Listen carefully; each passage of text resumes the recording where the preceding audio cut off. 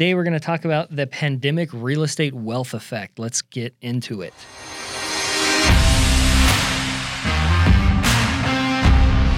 All right, thanks for joining us yet again. Today we're talking about the pandemic real estate wealth effect, and that basically happened between 2020 when the pandemic started and until early 2022 when the Fed sort of had to clamp things down with rate hikes and everything like that.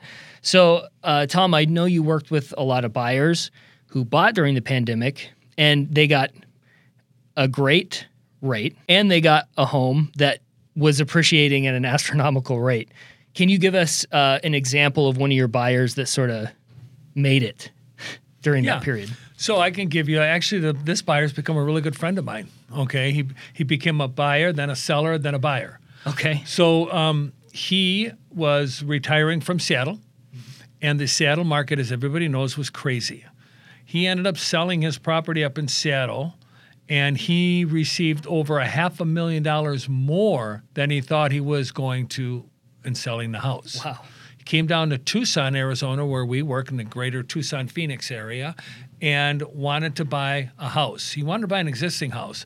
Well, I had talked with him, and I mentioned to him, there's a development here that if you buy now and then go through the build process, at the way property values are appreciating, you're probably going to be sitting on $300,000 to $400,000 of equity by the time the house is done. So no wonder he's your best friend. Yes. And so he was like very interested, and I showed him an example of how this happened, and he goes, okay, we're doing it.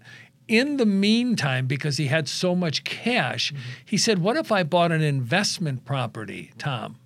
And I took that and I built that and then sold it when it's done to make some profit. I said, absolutely, we can do that too. So he was seasoned enough to take the equity that was built up in his home in Seattle over that period of time. And like I said, it's about $500,000 of just raw profit. Okay. Utilize that money to purchase his investment property, and then he had enough money left over to be able to buy his house that he's living in. Okay. In the same development. In the same development, right across the street from the investment property. So he could watch it go up. Yeah, very cool. So there's an example of the wealth that was created during that period of time. The seller cashed, or the homeowner cashed out as a seller, took all that money, utilized some of it to buy an investment property, and then the other to buy his residence. Gotcha. When he sold the investment property, he split the profit three ways. He gave a third to his daughter, a third to his son, and they kept a third of the profit. The daughter went on to buy a condo in Maryland. Oh, cool. Okay, so she works in D.C. The son's investing it right now. Okay. He's not ready to purchase a home. And the husband and wife went on a vacation to Hawaii and still had plenty of money left over. Nice. Yeah. So you left him smiling. I left him smiling. And we're looking at another one.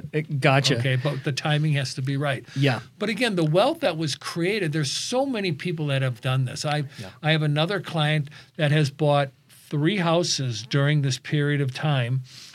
They bought their first house when they came to Tucson from California. They lived in it a year. Then they said, we're going to make this a rental and we're going to buy another house. They bought another house.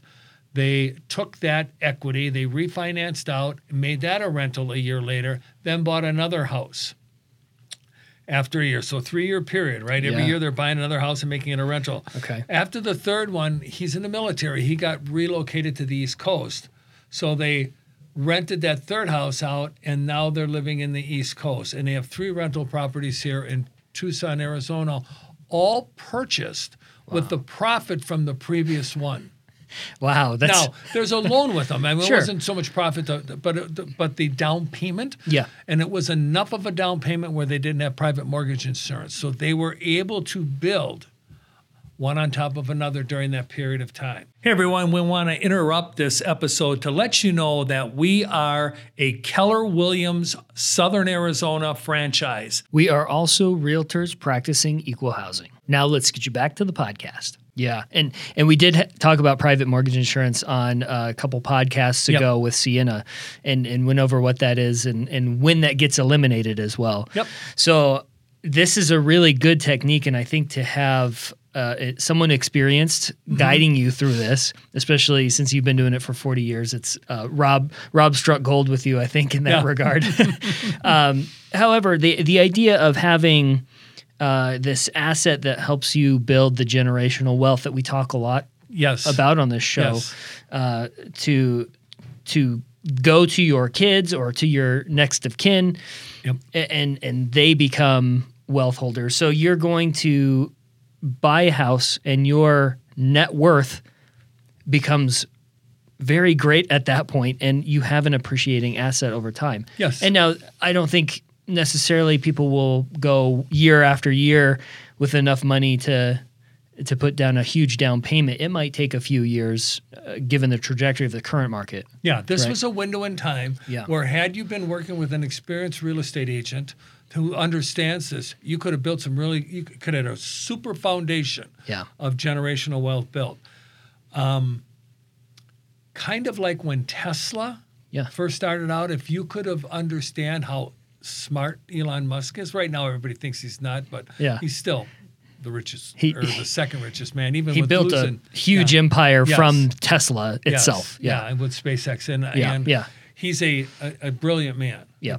And if you could have got in then when that window where they were splitting and all that, it didn't last forever. Right. But had you have been there, had you have been with somebody who could see that, who had been seasoned in the marketplace, you could have made some money. Yeah. Right? Yeah. I don't want to use Bitcoin because Bitcoin is to me a Ponzi scheme, and that's my personal opinion. Sure. Okay. Sure. But real estate is what I know. Yep. Okay. Yep. And yes, we had a lot of people in real estate that lost money in 2008 if they sold. Right.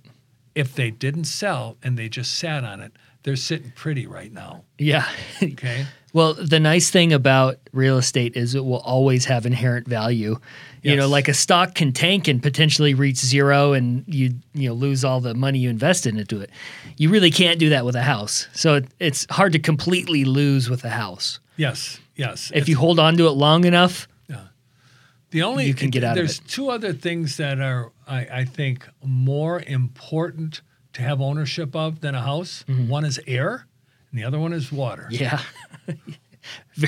very good point. And air, water, and probably food. So it's probably the fourth thing, right? Yeah.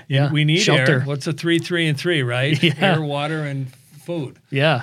3 minutes, 3 days, 30 days. Yeah. Yeah. 3 minutes for air, 3 days for water, 30 days for food. There you go.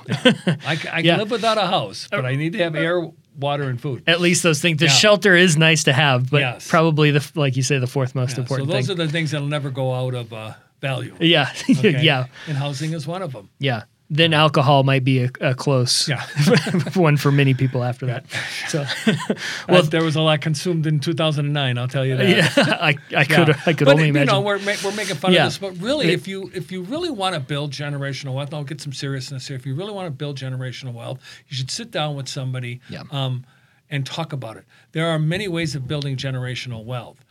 We're experts in the real estate market. Yeah. Okay. There are other people that build stocks or start companies or whatever, but real estate. Yeah. And if you want to do it, to me, it's one of the easiest ways of doing it. Yeah. You build it strong, you build it slow, and you build it powerful. We look forward to on the next ones and appreciate, Tom, your expertise on this, though. You got it, Joe. Thank you for listening and watching the Nitty Gritty of Real Estate podcast here with the Tom J. Krieger team of Keller Williams, Southern Arizona. If you are interested in buying a home, selling a home, or even investing in real estate, we have 5,000 agents across the country that we can connect you to. If you need any free resources, feel free to check out our website at www.thetjkteam.com. We hope you have a great day.